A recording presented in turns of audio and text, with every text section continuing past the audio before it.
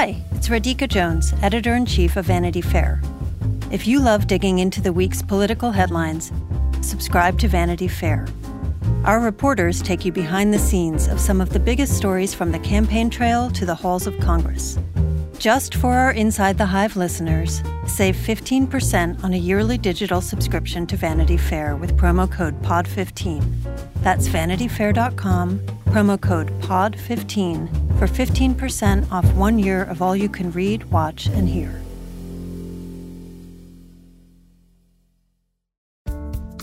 Remember how for years phones were just these things that you would just pick up and all you could do was make a phone call with them? And now phones have literally changed every aspect of everything we do from the moment we wake up in the morning until we go to sleep at night.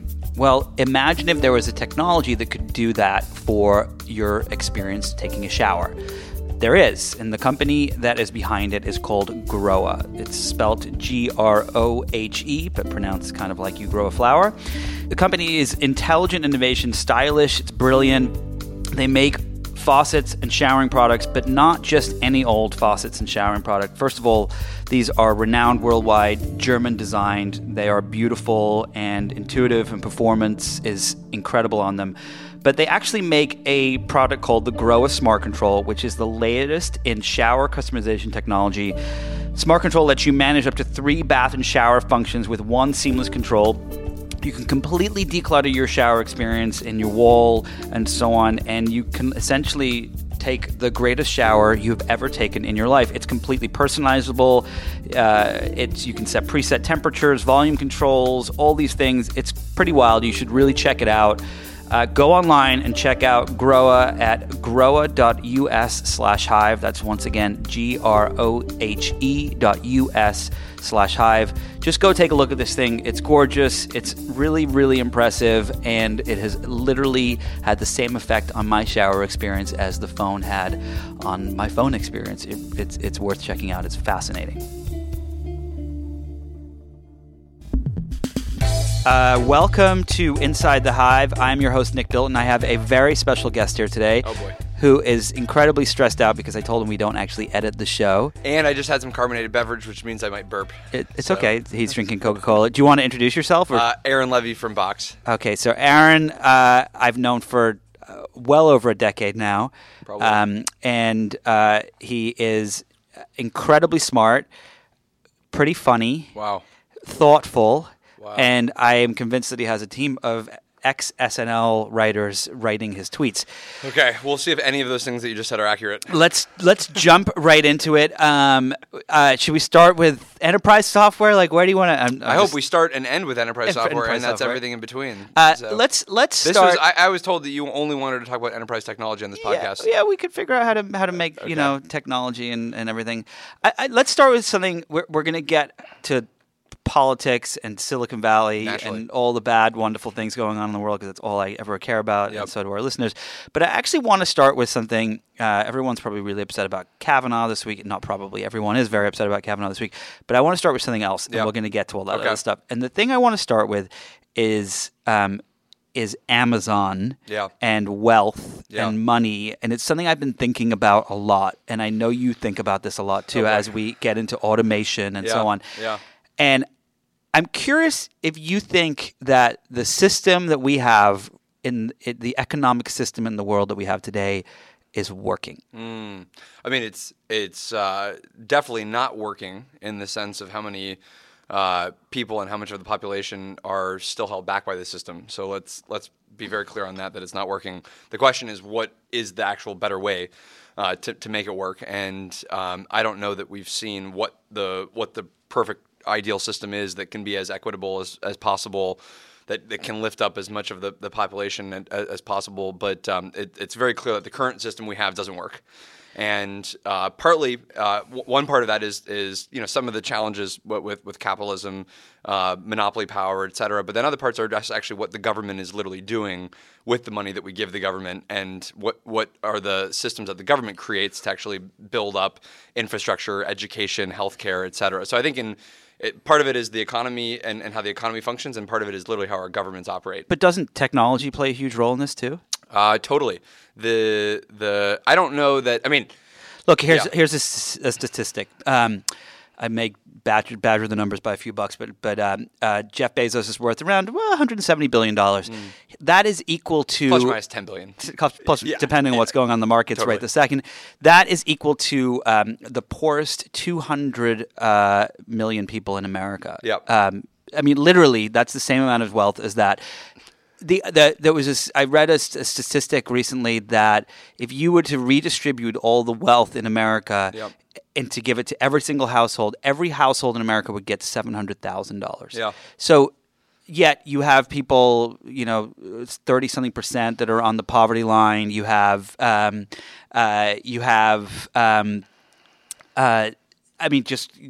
drive 5 minutes over that way and go to a hospital in downtown LA. It's disgusting. Yeah. It's like, and yet as you're seeing with technology, and the reason I bring this up is because you tweeted something about like how well Amazon is doing and Bezos and so on. Yeah. And there's part of me that thinks like, oh yeah, they really are. They're changing the world. But there's part of me that's like, they're going to continue to grow and continue to swallow more industries. And is that right?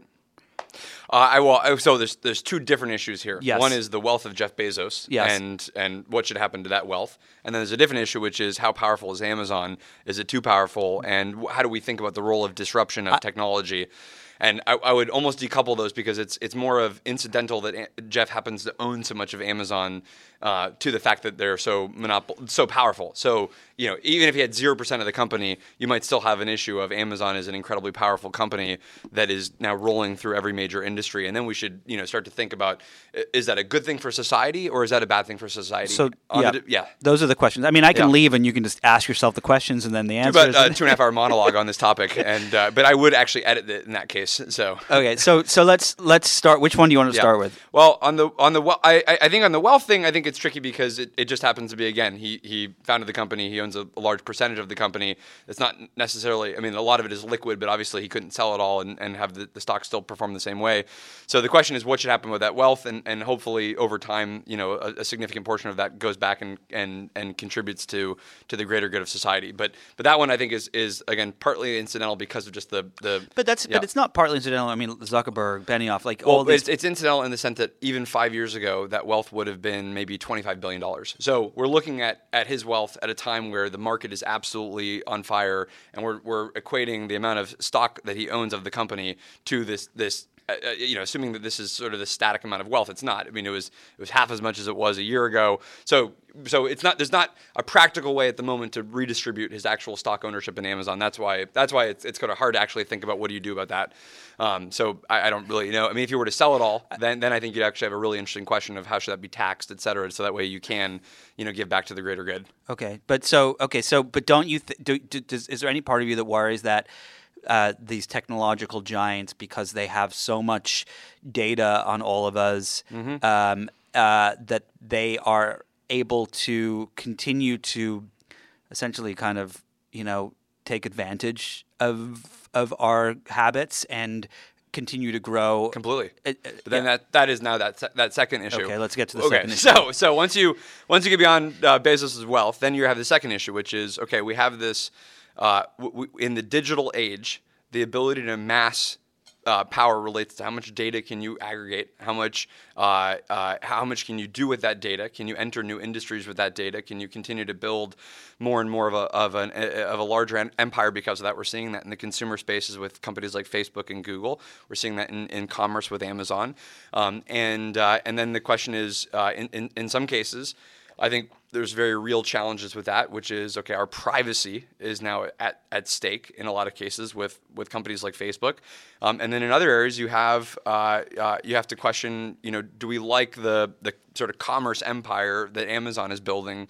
Is that a net positive for society? Is that a net positive for prices of products? Is that a net positive for the convenience that we all experience because of Amazon? And I think you can easily argue both sides of that in a very reasonable way. I don't think we should just automatically say it's completely positive because we can get products on demand in 2 hours and all things that Amazon does is a good thing. There are challenges with obviously some of the ways that the company might operate, but I think in general we're moving to a world where when you have technology powering life sciences and healthcare and commerce and transportation, then you will see this aggregation of more and more control and power, coming from technology companies. But does that worry you? Totally. Okay. I love how you're like, here's my 7,000 word answer and here's my 1 word answer. Exactly. I can give you like 3,000 words on that one also. If you like. Okay. Yeah. There are things that when things worry us, we try to do things to try to change them. Yeah. Shoot. As someone who is, that'd be a long list of things. Yeah. As someone who is deeply embedded in Silicon Valley and spends time with these people and so on, what are your thoughts? Yeah. Should there be regulation? Should there be caps on how big a company can grow? Should there be I don't know that I'm going to be able to propose caps on. I'm just saying, I do think there should be a cap on wealth. I have no obvious problem with that. Like, I just don't know what that means, because if your wealth is determined by the stock market, what does that literally mean? Like, do you start to sell your stock at the point when you reach a certain amount? Well, I think that what it should mean personally is anyone who makes over $1 billion should be taxed 90%. Sure. But if you're not selling that stock, what do you get taxed on? Well, you get taxed on it when you sell it. Oh, sure. Okay, fine. Let's agree on that. Actually, okay, I'm great. totally fine with that. Oh, okay, all right. Thanks for listening, everyone. Okay, That's it. I would even go lower than $1 billion if you'd like. Really? Yeah, totally. Why not? What do you think? $500 million? Who needs more than? Yeah, totally. No one needs more we can than. Go lower than $1 billion. This is totally fine. I just, was trying to be fair to the billionaires, nah, so they still get to call themselves billionaires. You don't need to be fair to them. It's fine. Okay, so we agreed on a tax structure. Okay, this is good. Nice. Okay, we're making a lot of progress. I think that on the other issue, which is, okay, what is the role and power? And now, as a quick sidebar, I have some qualms with how taxes are used, and so I don't think it is obvious that we should just sort of say like, oh well, the tax dollars are really going to causes that are always going to be super positive for society. But we can make that maybe podcast number 4. Yeah, we'll do that. We'll do that in the prologue. Yeah, and then you have to have a question of, okay, well, where would you actually rather see? Would you rather have the market try and solve some of these problems, or do you definitely want the government to solve these problems? And I think you could have a reasonable debate about that. But in terms of the power that companies are amassing, I generally, without getting into all the depth of maybe employment practices or whatever and the challenges of a company like Amazon, just because given their scale and the variety of businesses they're in, I generally think it's been a net positive for consumers to have this sort of lower cost services, more convenience, all of that.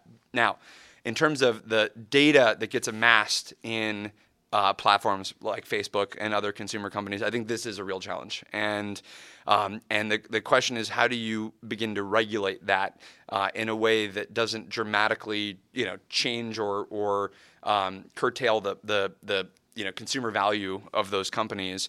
I don't think anybody's figured out a way to do that. But there's no question that unfettered access to all of our private information, where they can mine it, and all forms of advertising and manipulation of data and information that we see, might not be something that we want to have completely unregulated or with zero oversight from any other kind of body. Is this? Do you? I mean, look, you're on this podcast talking about this, and I know you've talked about it with other folks. But do you, when you spend time at your secret social gatherings with people like Jeff Bezos at Chipotle, it's kind of gone downhill a little bit, but recently. I'm actually fine. I have no Chipotle problems. It's a little too salty for me, but I love it. That's a whole side note. But do other people in Silicon Valley recognize these concerns? It kind of seems like, like someone like Mark Zuckerberg is just intent on taking over the world and doesn't have a qualm about the fact that they're using insane levels of data to be able to kind of manipulate what we do and what we click on and so on. Are there other people in the Valley that you talk to about this stuff, or no? Yeah, totally. I would say certainly for anybody not in the Valley, I would represent a large chunk of the Valley as being concerned and truly dealing with these challenges of, are these technology platforms all too powerful? Do they know too much? Are there forms of misuse and abuse that we're not initially anticipated that now are actually quite egregious and problematic. And I think we're seeing that in elections. We're seeing that in the news that we see. We're seeing that in abuse and trolls. And I think that where a lot of companies were sort of created with this ideal that more openness, more sharing would create a better society, better communication, better transparency. We're seeing the other repercussions of that, which is when they get abused, it can be incredibly harmful. And I think that a lot of people in Silicon Valley, I don't know the percentage, but a lot of people in Silicon Valley are worried about that. And what does that actually tell us about the future and where things are going? And are they doing anything to change it? Well, many of the people that I'm referring to as being concerned about this are not necessarily in the companies that are causing it, or kind of core to this. And so it's I think the question is, are the people inside of these companies having those same conversations of where are these do these platforms need to be modified in such a way where the information that we're getting is either more accurate, or the people that are interacting on these platforms are more they're interacting in a healthier way. These are really big issues that I don't know the status of it at social networks or whatnot. Did you grow up reading sci-fi? No, you didn't. Okay, well there goes that question. Sorry. All right, but next. I can pretend I did. Okay, you can pretend. You can make it up. You grew up being interested in technology. Correct. Okay, so I had what's his name from Wired on here a while back, and his name Chris? will come to me. No, the who started it.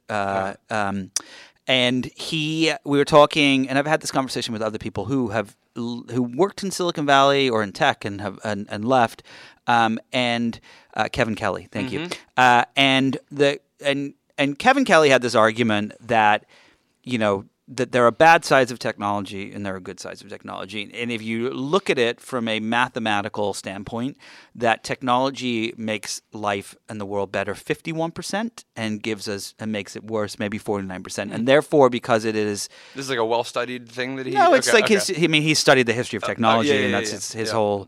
that's all he thinks about. And, those aren't great odds. But they're not great odds. But his thing is...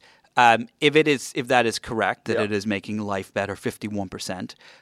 For example, like let's look at cars. They get us from places quicker. They allow us to see more of the world. They get us to the emergency room and save our lives. And they kill 33,000 people in the U.S. and 1.3 million in the world every year. And blah blah blah blah blah. But his theory is, okay, well, if it's 1% better, then it's better. Mm-hmm. And I'm curious if you agree with that or disagree with that. That's the first part of the question. I would say that's a pretty low aspiration to have. Let's improve things by 1% relative to the amount that we destroy things. And do you think it's a higher percentage? I have not sort of thought about each individual technology. How much is it sort of improving versus destroying? I think I'm sure that maybe over the arc of history, it could sort of net out like that. But compounded, the 51% just end up actually like meaning that we get like better healthcare and better ways of communicating. But I would say that in general, we should sort of aim to have new technology be 95% positive, with only sort of the niche use cases being negative. Would you say that the technologies we use today are 95% positive? I think some are and some aren't. Well, which ones are? I think like enterprise technology. No, but enterprise technology could be being used by bad technologies. No? Absolutely. There are ways to misuse Salesforce.com, but in general, when you're keeping track of your customer records, it's there's not a lot of ways that you could start to do something wrong with Salesforce or Workday, or these kinds of technologies. But there's no question that something like a social network, like on the positive side, I can communicate with my family much more rapidly. I can stay in touch with people much more efficiently. On the negative side, you see the comment threads that go on. You're like, holy shit! Awful. Like there's some horrible people, and you can't curse on here. Okay, I'm just kidding. Yeah, you can say whatever the fuck you want. I didn't know this was like a regulated podcast. No, I'm just messing around. But look at the. Okay, you've been outspoken against Trump and others for some of the things they've done. Mm-hmm. I've been extremely outspoken about them. And if you gave me the choice of being able to communicate with my sister in England over Facebook, or and having Donald Trump as president. You and would trade no communication. I would be like, I would send her a we'll letter and Yeah. say, I'll talk to you next month. So it is an interesting. This one is very real. But again, up until 2, 3, 4 years ago, I would say this would have been sort of treated as a pretty fringe idea that in America you could have such a radical phenomenon of a president like Trump, truly take over all of our kind of daily psyche, right? Like that was not something that was kind of hatched up initially in the early days of Twitter. Well, it was like, let's check sports scores and like tell people what we're eating. So now we're finding that all of these things have a lot of unintended consequences that are really scary. There are technological solutions to every one of these problems that just haven't been implemented. So I think in some cases we just have negligence on the part of these platforms that where you could solve trolls. What would be a technological solution to the fake news thing, to the I mean, actually, I would love to know what you think a technological solution would be to the total and utter vitriol that exists on the internet. So between parties. Yeah. That one's a little bit of a tough order to solve. I have one ask of Twitter. Yeah. It's a very simple use case. Yeah. If I don't think that you should have to go through an entire kind of abuse and harassment process to get somebody like off your timeline and off tweeting at you and in your thread, and you shouldn't even have to block somebody. Like if somebody's tweeting at you, you should be able to press like turn that shit off. And they don't get to have they don't get to tweet into your channel. Nobody gets to see it. Nobody gets to tweet into your tweets. Like they are out of that thread. I think that if you have a tweet, you should own that entire conversation thread if you want. And if somebody's harassing you, you should be able to remove them instantly. And then there should be some signal of like if like 5 people remove somebody, shut that user off. Like there are ways to solve this problem. I completely agree with you. I actually went through the harassment thing this week. Somebody called me a not very nice name. Yeah. And I was like, let me see what happens when you report them. Yeah. And it was 280 characters of not nice names, but which I didn't care about, but I was just curious, and I clicked it and I reported it. And about 15 minutes later, I get an email, and they said, we did not find that it was offensive. And it was like, right. What the fuck are you talking about? So this is the big problem. So this is exactly the key. We have you have these companies that have created quote unquote utilities. But ultimately, there are people on the other end that are in the role of the editor of deciding who gets to be on and off the utility. And they might have a fundamentally different definition of what harassment or abuse is than you do.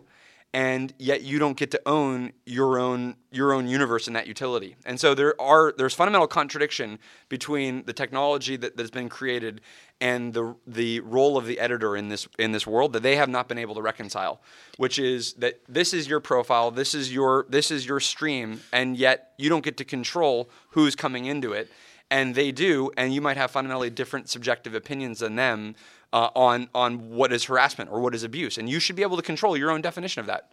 And do you think that's ever going to change? Couldn't tell you. I think what I would say is that I think if we are still living in a world of these types of problems in 2 or 3 years from now, I think we've got some really big issues in the tech industry. If you have the same exact political risks, the same abusive behaviors in these platforms, I think that would be really sad if we haven't solved this. And I actually think people will eventually move off the platform in larger quantities if we can't get to the solution on this. Well, that's what's happening with Facebook. Correct. I mean, the user numbers are dropping dramatically. It's kind of mind-boggling the speed with which it's happening. Yeah. And it is a direct result of I personally think it is a direct result of the algorithm was too good at showing you things that you would interact with, and it didn't realize that the things you interacted with were making you feel bad. Yeah. Do you still use Facebook? I do. I mean, I log in. You're the only one. Well, it's a good way to sort of check on which services are retargeting you, so you can log in and see all the ads and everything. No, I mean, I like to. It is a. I mean, at this point, it is certainly a really fast way to just basically see all of the different articles that everybody's sharing, and that's kind of what it's become. So just to wrap up this whole tech thing, and we can switch topics, but have you ever read the book Einstein's Dreams? No. It was a long time ago. I've heard of it, yeah. It's a fun, creative book, and it's a series of chapters, 10, 12 chapters, and each chapter is essentially a different theory of time. And so, like, one chapter is that the closer you are to Earth, the quicker you age, and so the society we live in, the richer people live on taller stilts because they age slower. I can't remember all of them, but it's really like a fun, creative, like thinking, example of time. And I often think about if we could go back and do Silicon Valley technology over, what would we do differently? Well, Tim Berners-Lee is, I guess, working on this. And Tim Berners-Lee's working on it. Like, there are a lot of people that are really concerned with the way this all turned out. What would you do? Oh, man. Let's just say that you're in charge. I'm just trying to run a little enterprise software company in the cloud. You chose to do this podcast. So I think that again, we're at this. I'm going to give you more probably a rhetorical answer that doesn't lead us to any major conclusions. But I think we have this fundamental issue, which is some companies, not all, some companies can't decide whether they're a utility or whether they are more or less a media company. And that distinction is not your business model, not your political views. Are you making editorial decisions on what people see on the internet? Whether those are algorithmic decisions, whether those are humans that are deciding what to turn on or off. And I think that we have a lot of companies that believe that they are utilities, but they are actually in the editor business, and they have to decide, like, are they going to take on all of the deeper complexity of once they're deciding what information we're seeing, how we're seeing it, and who we're seeing, they have to. They begin to take a sort of higher level of responsibility for the role that they play in elections and our society's sort of own view on culture and all of these kinds of issues. And I don't think that we have a good precedent for what that's supposed to look like, because the traditional editorial businesses we know, MSNBC, New York Times, Fox News, we kind of know the leaning of that organization. The utility businesses, Comcast or Time Warner Cable, they don't need to have any leaning because they kind of let anything onto the system. And these new platforms are actually making editorial decisions but claim to be utilities, and there's no precedent for what that looks like. And there's no precedent for an era where you can send a piece of text and it could reach potentially 1 billion people on the internet. We didn't have this but 5 or 7 years ago. So I think that I don't think this is you could somehow redo Silicon Valley in necessarily. I think this is us as a society and a government deciding, how do we want these platforms to work? How do we want them to be regulated? What is the oversight going to look like? Like, even in the social network space, you have two completely different contentious views from the regulatory side. You have one view which is we think that we think that certain right-wing parties are being blocked, and a different side which is we think that elections are being hacked in favor of the right. And so, like, nobody can figure out how would you regulate a platform that both sides have two completely views of how it's being misused. So I don't think we have the answers to these issues right now. Do you think that technology can fix the problems that we find ourselves in, or do you think that it's just going to continue to drive a wedge between us because we can find the thing that we want that justifies our viewpoint? I don't think technology alone is going to – I don't think this is like even – oh, man, if we just had better AI than what we have today, everything will get so much better. I think this is a mix of technology, society, and government all kind of exploding in one cauldron. And we are – I mean, it's kind of taking the extreme poles of just the human condition and amplifying it, because you can now distribute things at scale to the entire world, and I don't think we were ready for that. Well, let's hope that something changes, because whatever's going on right now is not working. Good. No, I don't think it's working at all. So I don't think that. Does it make you want to get more involved in helping solve the problem, or is it? Well, I'm probably contributing more because I'm just tweeting and just whatever's on my mind. Yeah. All right. So getting to your tweets. Yeah. and then I want to. We're going to come back around to something else later. But getting to your tweets, I saw you tweeted. I may have it in front of me about Jeff Flake being a spineless. Let's see here if I have it. Jeff, this is your tweet. Okay. Jeff Flake plays a principal leader when it's just his words, but the moment it comes to anything or real consequence, he's as spineless as anyone else. So, and you know what? And maybe I actually like a world where I can tweet that and not have anybody sort of. Well, there was definitely. You should see some of your @ replies. I've seen a couple of that, but the question is, So I was at the New York Times before, and if I would have tweeted some of the things I tweet today, I probably would have been out of a job or would have been. I actually remember getting in trouble for tweeting about gun control once, and it wasn't even that big of a deal tweet.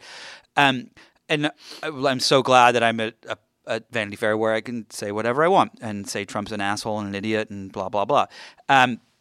As a CEO of a public company, do you kind of grapple with the decision to say how you really feel versus how it may impact some of the people that use your service? I would say that 97.5% of the time I try to be very, very thoughtful, thoughtful, apolitical on issues and be 100% policy driven. So we try and focus mostly on policy issues at hand. So if there's an immigration issue, if there's a social justice issue, and I care about or the company cares about a policy, we want to focus on the policy. Very occasionally, I personally get too upset about a topic, and then I kind of move off from the policy side and get a little bit political, and that obviously was one of those examples. That was not like a corporate tweet. That was me waking up and being really upset. So, but I think that I try and think of Twitter as a personal medium for myself, and to not think through a lot of the major issues, but want to keep most of it kosher. I think even it was interesting when the immigration travel ban issues happened about a year and a half ago. I actually got numerous investors emailing and calling saying thank you for stepping up on this issue, because either they were immigrants and they're public investors, or they understand how important it is to be a technology and innovation company and how important immigration is to us. And so they actually see that actually as like we need companies to take a stand on these topics because these decisions could alter the course of our economy and our ability to innovate.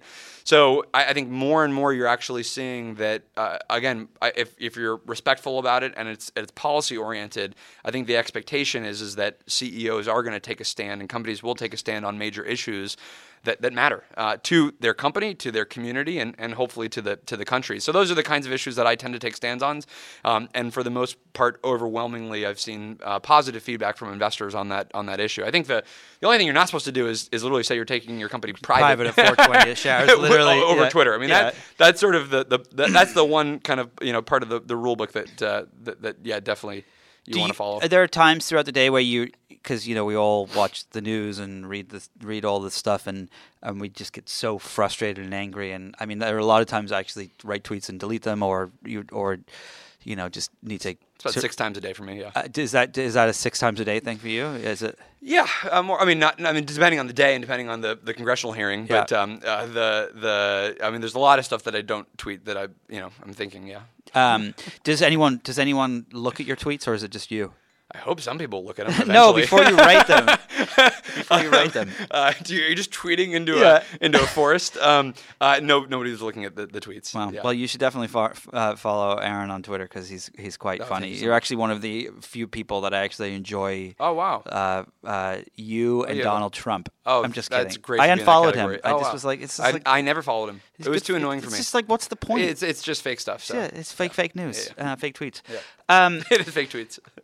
So as we're on this topic of Trump and politics and so on, this is not your area of expertise, but I'm curious. You're a smart guy, and I'm sure you've thought about this a lot. But do you think that that we can? When you set up with the statement of you're a smart guy, et cetera, the pressure is now like what if my sentence is like kind of lame? Just answer with one word. Exactly. Okay. Just read a haiku. Okay. Do you think I think if there's one thing that the right and the left agree about, it's that we're in a really, really bad place right now. And I was talking to my wife about this, and I was saying, it's insane that for 3 years all we have talked about is Trump. Yep. It is. He's taken over. It the is whole astounding airwave. that for 3 years we still like this week he was a vile person and made fun of Ford at the rally, and all these people are cheering and laughing, and the Kavanaugh hearing has got my blood boiling to the degree that the child immigration policy did. Yep.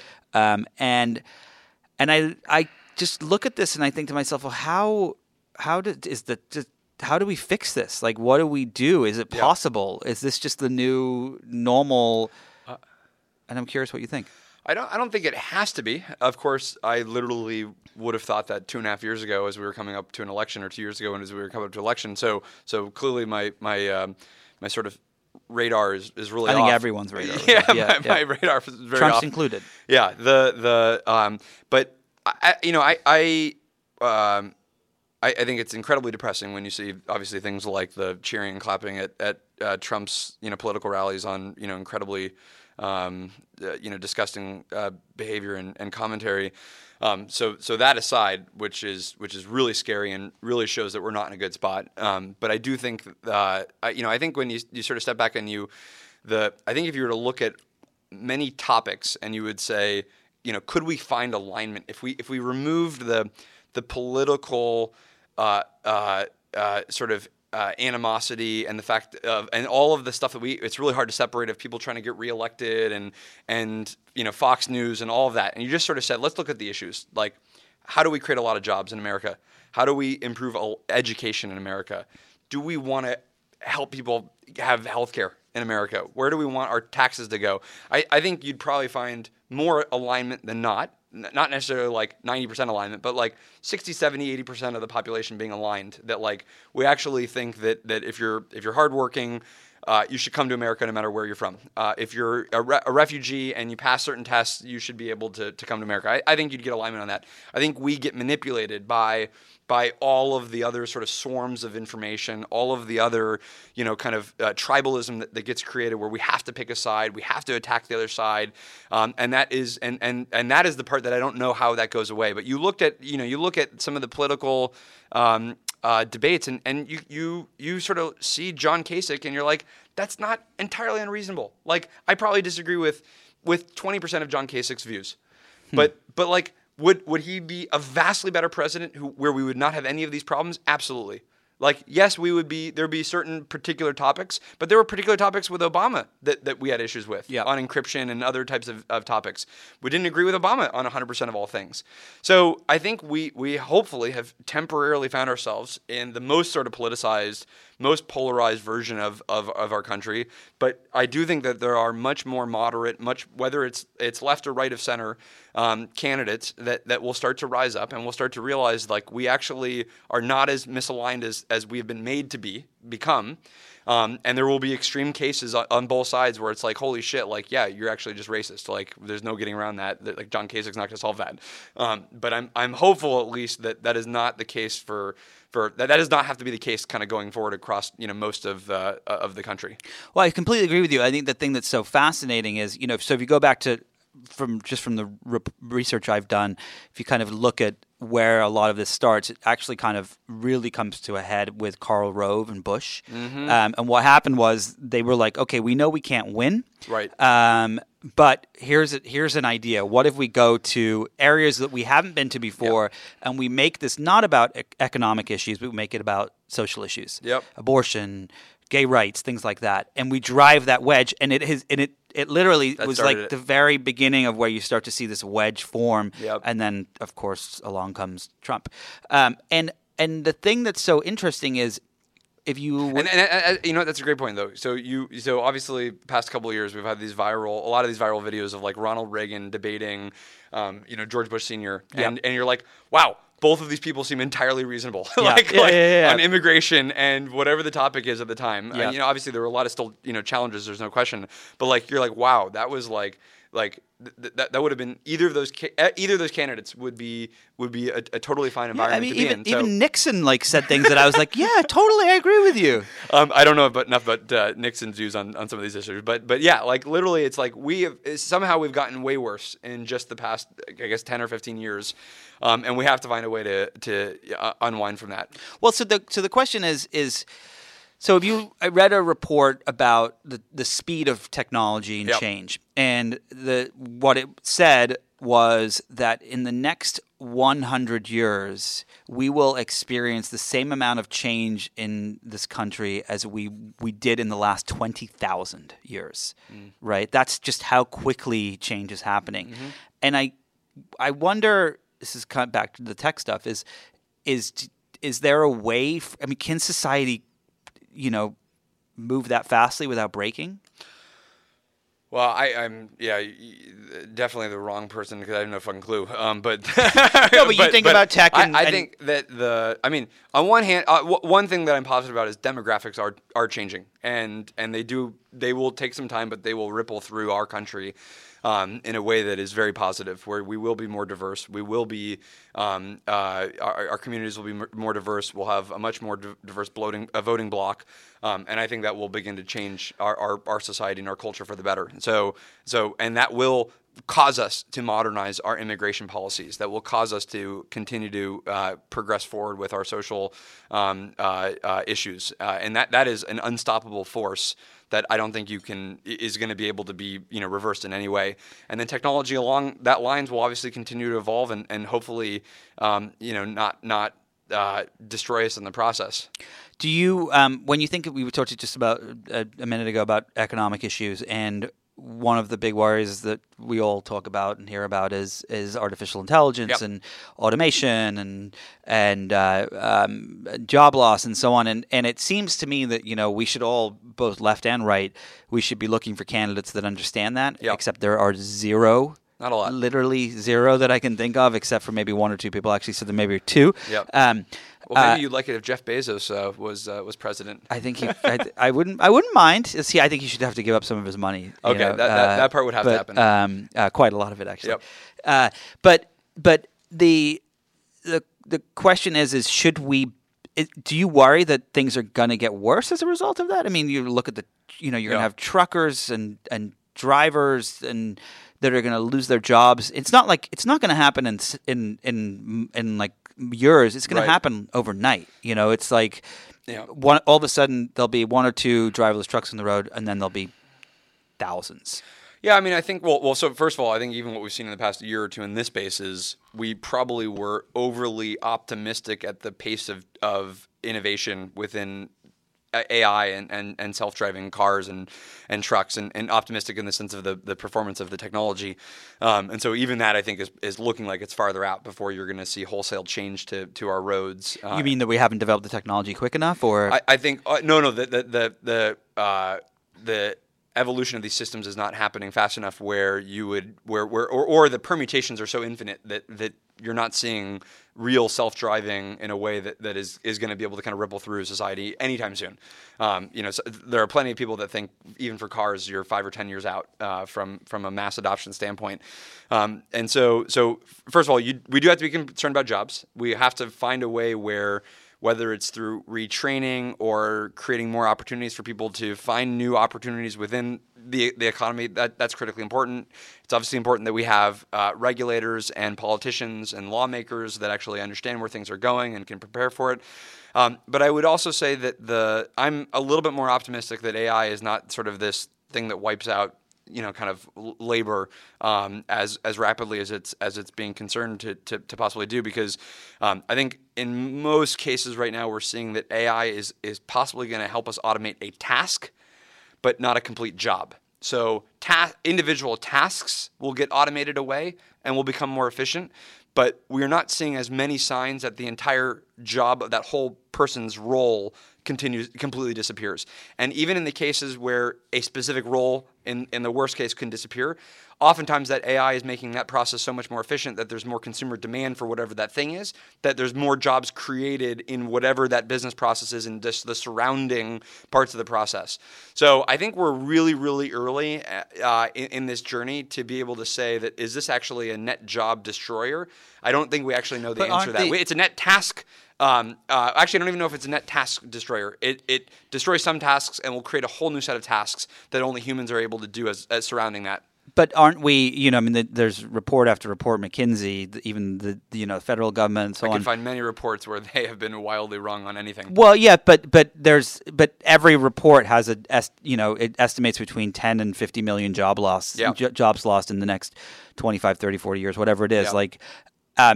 There's clearly going to be a massive upheaval, and it's funny, like people like Andreessen Horowitz,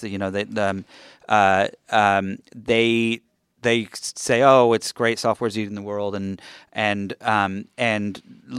after the Industrial Revolution, the entire media industry was born, and if it wasn't for the Industrial Revolution, I wouldn't have a job. Right. And this microphone would not exist. However, when you go and you look at the research and the history books, it turns out that the period of the Industrial Revolution, which took place for about 80 to 120 years, was the biggest upheaval of crime that we've ever seen in history, because there was so much job loss, and there were people that was what they were forced to do. And shouldn't history predict the future a little bit? On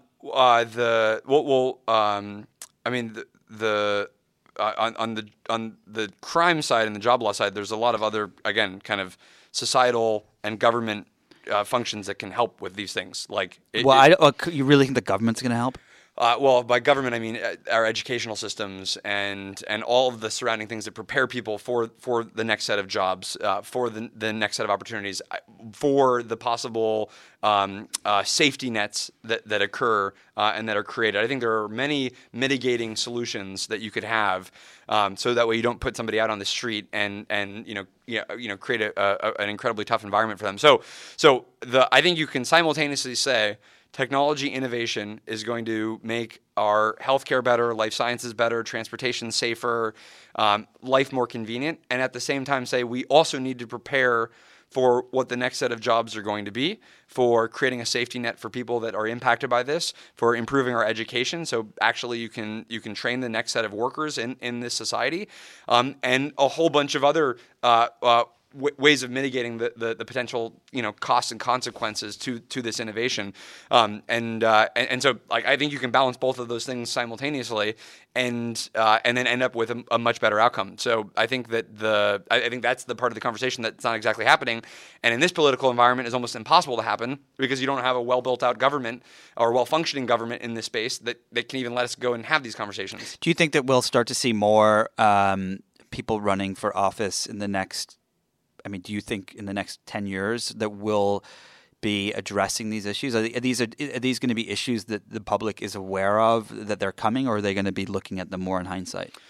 I think that I think I don't know any about I haven't read the latest silver data sets on who's going to win which races or whatever. But I think which change by the minute. Yeah. So I would say that totally anecdotally, it feels like the next set of elected officials are getting demographically more aligned to people that have grown up with this modern set of technologies, are studying them more, understand them a little bit more natively, probably are a little bit more better prepared for what not exactly how to make the laws, but at least understand and interpret the challenges that we're facing.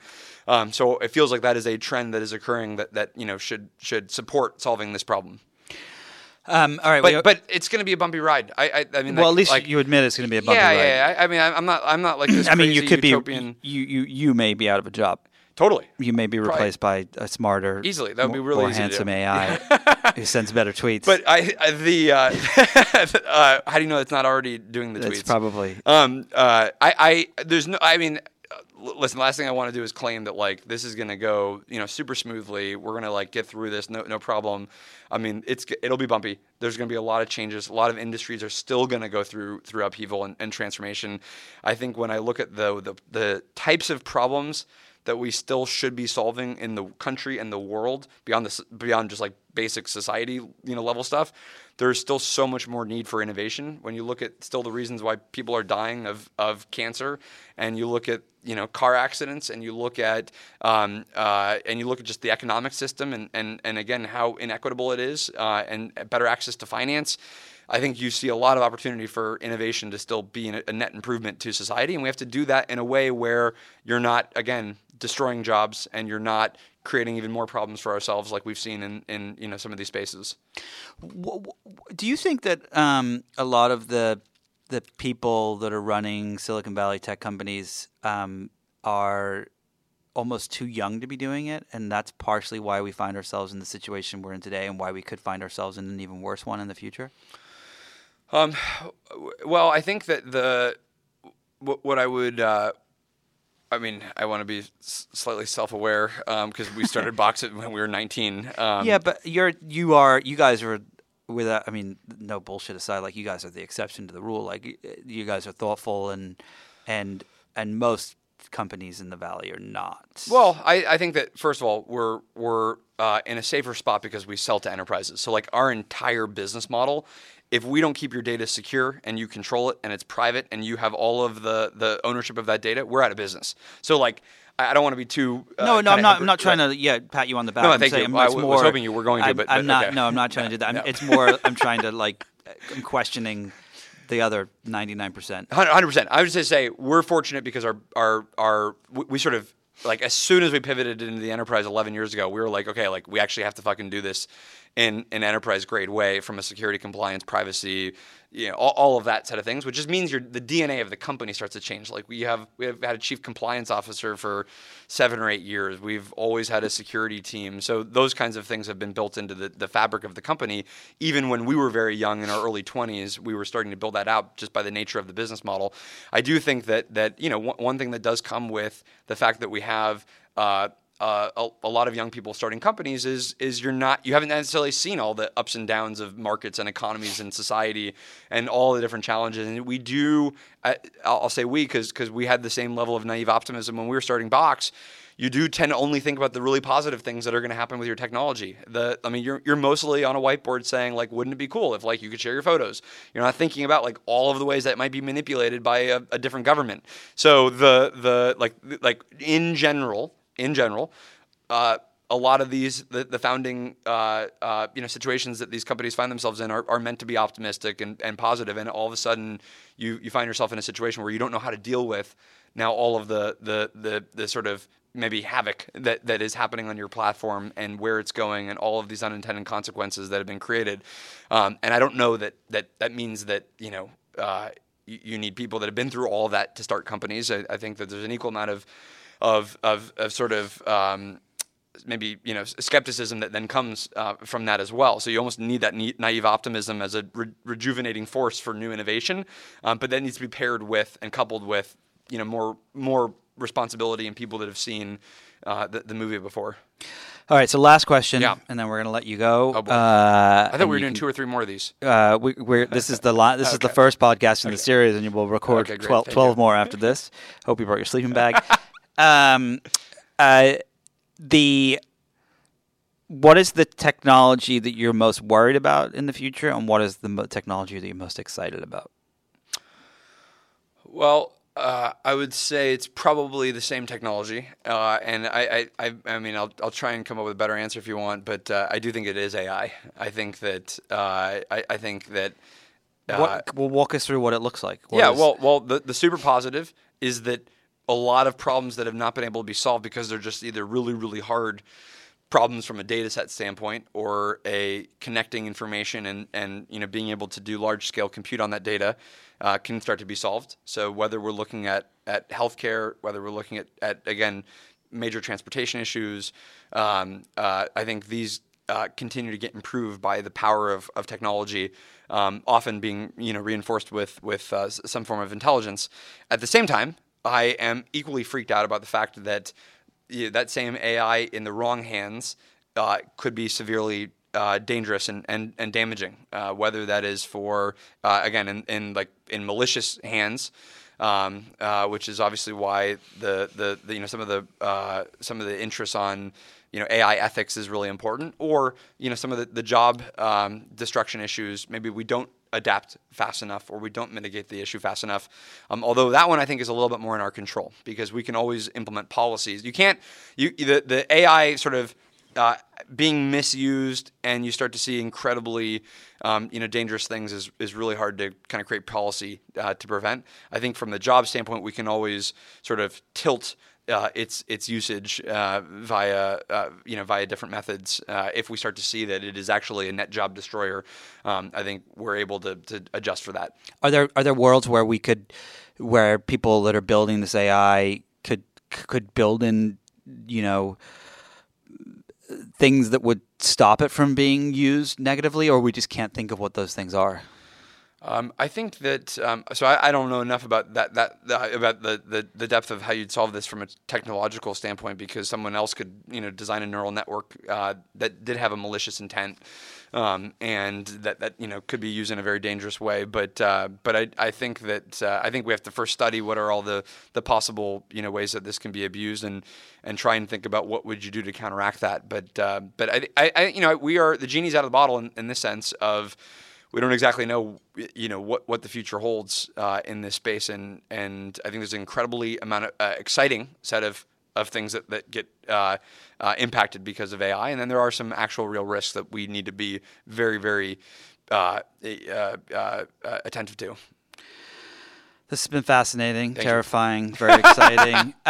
Did we say enough, like, in this 51-49% thing, did we say enough optimistic things, or was this mostly Well, most people that listen to this podcast know that I'm not a very optimistic person, especially when it comes to... Okay, how about this? I want you to say 2 nice things about Amazon.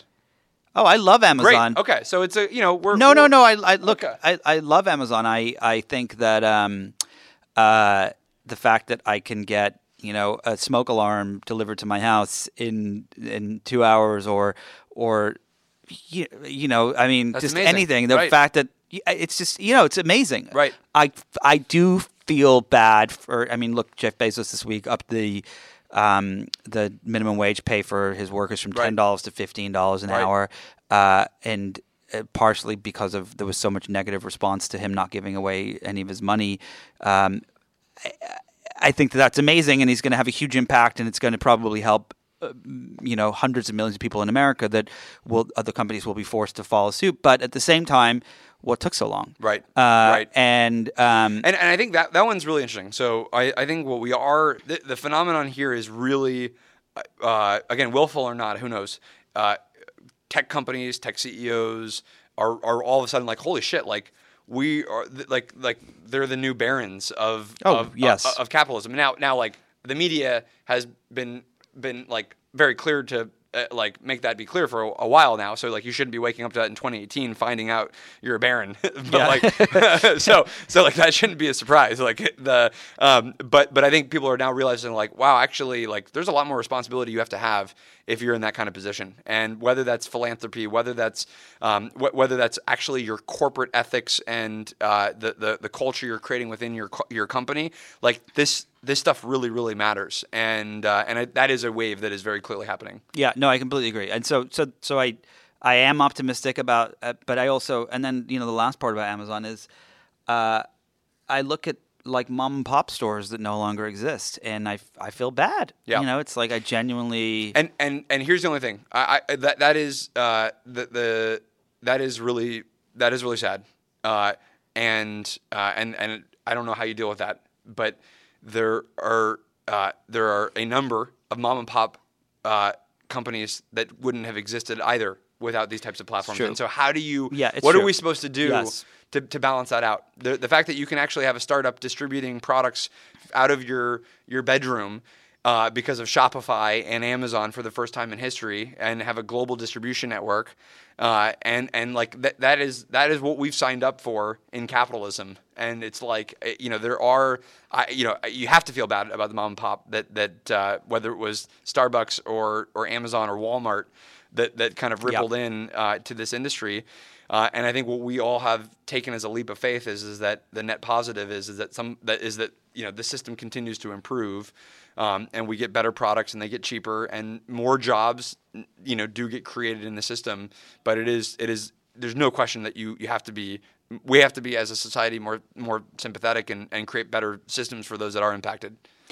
All right, I fully. I totally agree. Fully all right, if I told you that Twitter is about to be shut down, and you can send one last tweet, what would it be? This has been interesting. Mine would be an @reply to Donald Trump. Okay. It'd be like, go fuck yourself. Okay. On that note, Aaron, thank you so much. Okay. This has been fascinating as always. And everyone should follow you on Twitter at Levie. Thank you. Levie. There you go. Did I spell it right? Yeah. And that's it, folks. Okay, thanks. Thank you. You're listening to Inside the Hive with Nick Bilton. Welcome back to Inside the Hive. I am your host. Forget it. John, why don't you just take it away at this point in the game? Well, welcome back to Inside the Hive. I'm Jon Kelly. That's my friend Nick Bilton.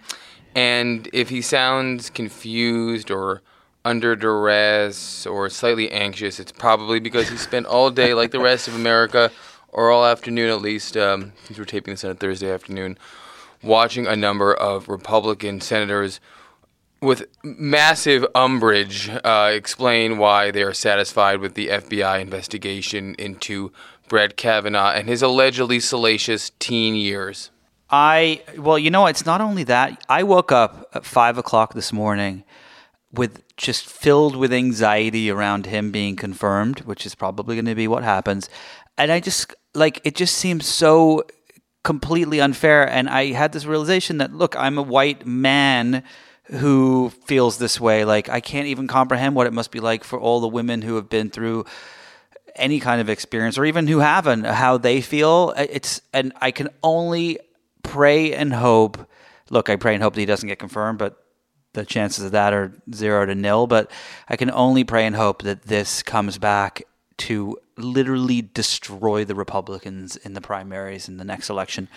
That's all I can ask for. I don't want to belabor the point too much, but I've been thinking a lot this week about a professor that whose class I took in college named Eric Foner. He's the probably the greatest living Reconstructionist.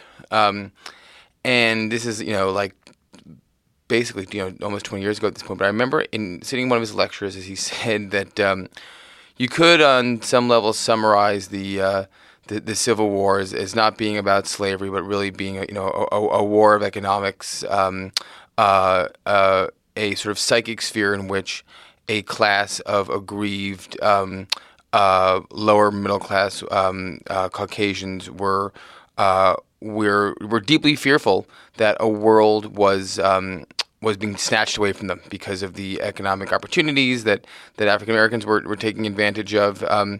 And that it was, race was of course at the fore, but underpinning it was this sense of a disappearing economic way of life. And I've been thinking a lot about that during not just the last couple of years, in which we've seen the sort of reoccurrence of that leitmotif, but also this week after Trump's ridiculous, insulting speech the other night, to see how it played so successfly in races in North Dakota and West Virginia, where somehow his message was distilled down to his base as Kavanaugh's lack of confirmation would somehow signal the end of a way of life in which it's okay to just drink beer and get blackout drunk and do whatever you wanted, and that now we lived in a world where there was process and women had rights. It's all sickening. So Nick, I understand why you're a sad sack. I am sad, but I also think that I think that that there is good that comes out of fighting evil, and I just hope that the response to this is people, it brings me so much joy and and optimism, if I'm allowed to use that word, because I know I'm not usually one that has that, but to think of the fact that there are more women running for office now than there ever have been in history, and I can say, like, I don't care who you're going up against. Like, I'm voting for every single woman on the ballot from here on out. Like, there's nothing that they could do to fuck this country up more than those ridiculous, pathetic, awful white men who have been, and I know you're not supposed to say white men anymore because Ann Coulter said you're not allowed to, but whatever, who have literally been on the Supreme Court, in the Senate and in office since before I was born. That's insane. It's just totally insane that anyone should be allowed to do anything for that period of time. And so my hope is that this comes back to destroy the GOP, because God knows they need it. Anyway, moving on. Anyway, yep, yeah. All right, you can stop fast forwarding now. Let's move on to this week. It was the New Establishment list that came out for Vanity Fair. 100 of the biggest, most important, amazing people on earth. I was not on there. I don't know why I didn't make the cut, but whatever. Let's discuss a little bit. Well, it's funny. I saw a tweet from Dylan Byers, the august media reporter now at NBC News, that was sort of criticizing this list as being a little incoherent and representing a lot of factions and being not data driven the way maybe the Forbes and the Fortune list are. I'm not trying to call Dylan out. He's certainly entitled to his own opinion, and he's a very, very smart guy and a fantastic journalist. But I saw that and I thought, that's actually the point of this list. I've worked on this for a few years now, and the way I think about it is actually, if you had all the people in the world coming to your restaurant and you only had 100 tables, who would you seat first? And then who would you seat second, third, and fourth, and who would get the 100th seating? Everyone wants to come for 4 people at 8 p.m. And that's how I look at this. So some people were surprised that Robert Mueller was number one on the list this year, but it seems almost unquestionable to me that he is this sort of invisible hand at the center of the American zeitgeist, and usefully for the editors and reporters who come up with this list, like, he shows that there are forces of law that are actually larger than the forces of technology. The people like Bezos and Tim Cook and Zuckerberg, who normally dominate the top, and who all will be regulated at some point, perhaps significantly in the near future. That a law-minded, wispy-haired man of the establishment can crack the top of the list. Well, I actually think that look, there is no one, I think, who could potentially have a bigger impact on Trump and therefore tens of millions of people who support him and their justifications of their actions based on him and half of Congress and so on than Robert Mueller. And so I tell you, if I were the maitre d' at that restaurant, he would definitely get the best seat in the house. And if Sanders walked in, I'd say, "I'm sorry, we're full right now." Yeah, Bernie did not make this list. I think that for those listeners who have not yet seen it. No, I was talking about our press secretary, Sanders. Sarah Sanders. No. She would be asked to leave and never allowed back. Yeah, no, she's a curious person. I read that New Yorker story finally a few days ago, and what's interesting is that numerous people say she's likable, and I feel like I've encountered in both my personal life and like my professional life. There's a category of people who seem so incredibly detestable, yet have numerous sort of unofficial spokespeople saying, actually, she's not so bad. You have to get past all the monstrous stuff to find out that she's kind of warm and funny, and like that shit doesn't cut it for me. You don't. No. That's not how decent people reveal themselves. So. No, not in the But slightest. Nick, let me run down slightest. the list for those uninitiated listeners who have been so busy listening to back episodes of Inside the Hive they haven't yet caught up with the New Establishment. It's Mueller at 1, then Bezos, Reed Hastings, the man that everyone is sort of trying to catch in the content world, and Bob Iger, the man who may indeed catch him. Tim Cook, that's 5. Michelle Obama at 6. Mark Zuckerberg at 7. Beyonce at 8. Randall Stevenson at 9. And Massa at 10. He was a big gainer this year since the SoftBank Vision Fund is sort of like a quiet ghost that traipses around San Francisco over the heads of CEOs and venture capitalists. So I have a quick question for you. So I noticed that there was a lot of tech folks that actually they're still on the list, but they dropped. Yeah, they dropped further down the list. Sheryl Sandberg was 12 last year. She's 18 this year. Elon Musk was 5 last year. He's 19 this year. Even Bezos, fell. Yep. And was that because there's so much controversy around tech, or was it because these people haven't been as impactful, or in the face of Trump and all the stuff? Zuck too dropped from 2 to 7. Travis Kalanick had had a humongous drop. So did Evan Spiegel.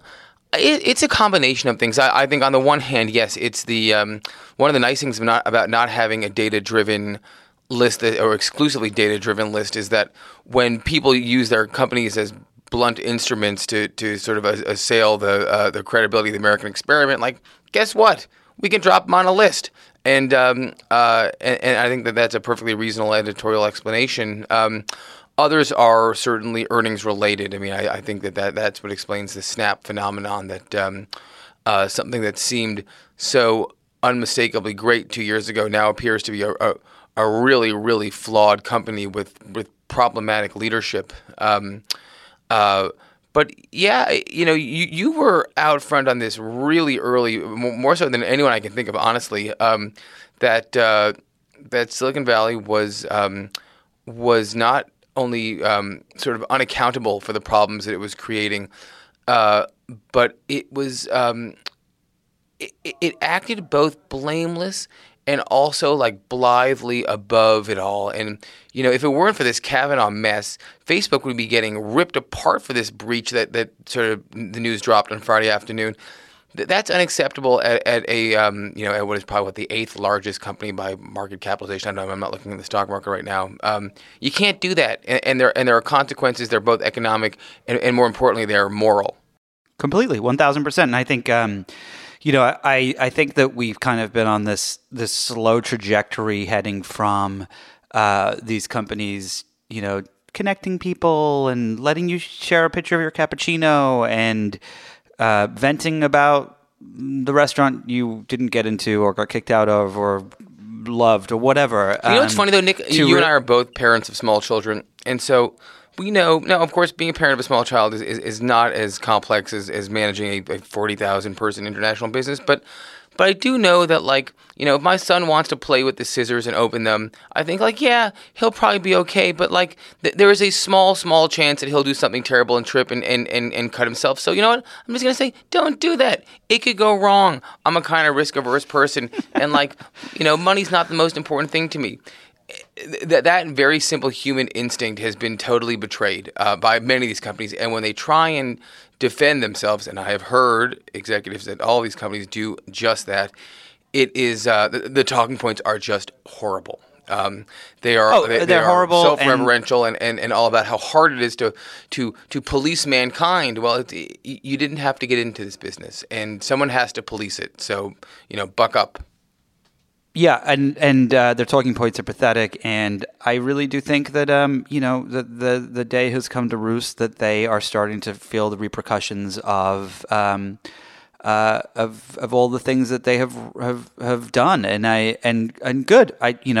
Look, I think it's funny. I got a note this week from a friend who said that they were talking to someone who worked at Twitter who listens to the show and thinks kind of we're a little bit too mean, or I'm a little bit too mean to Twitter, but also that person understands the argument, and I think a lot of the people that work at these companies are not bad people. They're really good people with good intentions, and they're just being led astray by their leadership. And once in a while you get people who leave, like the founders of WhatsApp, and eventually I do believe Instagram founders will come out and say why they really left and so on. But you get people they who don't leave have and to, they're honest. of course, but no, but you get people who leave and they're honest about what's really going on. And I think that, look, I don't know. I'm not even slightly over exaggerating when I say this.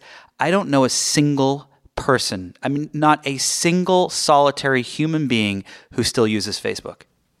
No one. My mother, I'm not like, my mother, who doesn't know how to. My mother-in-law doesn't even use it. My dad podcast, but no one uses it that I know, and that is going to be a huge problem for that company, and it is a direct result of the actions of its CEO. And if it burns in a ball of flames, like good.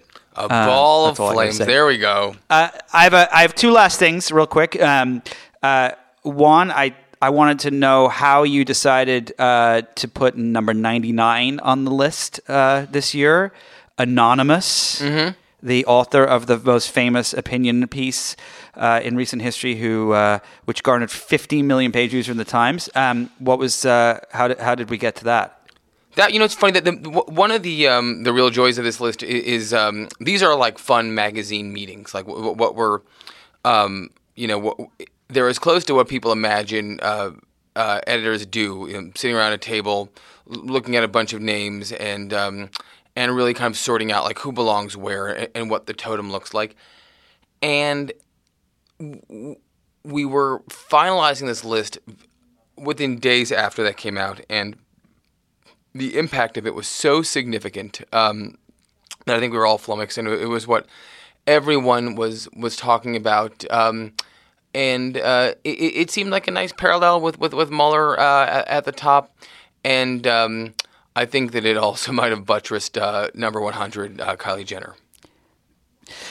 Well, it's a great list. We're going to be doing the New Establishment Summit in Los Angeles live next week, and we'll be recording some of those and posting them on the Inside the Hive show. But I did want to end with one little story, an uplifting story for our listeners who are still here. So last night, my wife and I went out, and we went to an event we had to go to, and we were 30 minutes away driving to this place, and we get a phone call from my mother-in-law who was babysitting. We have two little kids, a 3-year-old and a 1-year-old, and she said, "I'm calling 911.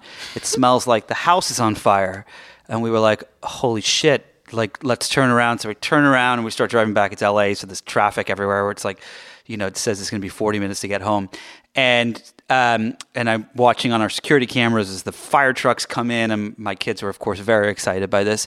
And it turned out that it wasn't anything. It was just she had smelled some smoke. We don't know what it was, but maybe it was from a neighbor or whatever. But one of the firemen came in and he asked, "Oh, what do the owners do, whatever?" And she said, my son-in-law works for Vanity Fair. And he says, "Oh, I love listening to Inside the Hive." And so I just wanted to give a shout out to the firefighter who probably saved our kids' lives last night, who listens to the show. If you're still listening, thank you very much. That was really cool. Isn't that a good story? That's an amazing story, Nick. I thought you were going to say that your mother-in-law, who I've met and who's lovely, couldn't get the Apple TV to work. She can't actually figure out how to use the Nest thermostat, so she texts me all the time and says, "Can you turn the AC on or can you turn the AC off?" And I was in New York last week, as you saw, because I saw you there, and I was literally sitting on the plane as I landed, and she texted and she said, "Can you still turn the air conditioning on from New York?" So funny. To which I did, but anyway. Last little thing. I'll be interviewing Dara Kozłowski. I don't remember how to pronounce his name. The CEO of Uber next week, which will be the show. If anyone has any questions they would like me to ask him, just tweet at me or email or send a bat signal or a fax, and that's it. Thanks, John. Thanks, Nick. Thanks to my guest today, Aaron Levy, and of course, Jon Kelly. If you enjoyed this conversation, be sure to listen and subscribe to other great episodes of Inside the Hive with Nick Bilton. You can find these on Apple Podcasts, Google Play, or anywhere you get your podcasts. And don't forget to leave a review while you're there. But more importantly, don't forget to register to vote and vote in the upcoming midterms, because that's more important than a review. Anyway, back to my regular scheduled programming. Thanks to the folks at Cadence 13 for their production work, my editors at Vanity Fair, and of course, my sponsor this week, Grow Up. Please support them the same way you support this podcast. I will see you all next week when we have lived through 7 days of news that felt like 7 years of news. Have a good one, folks.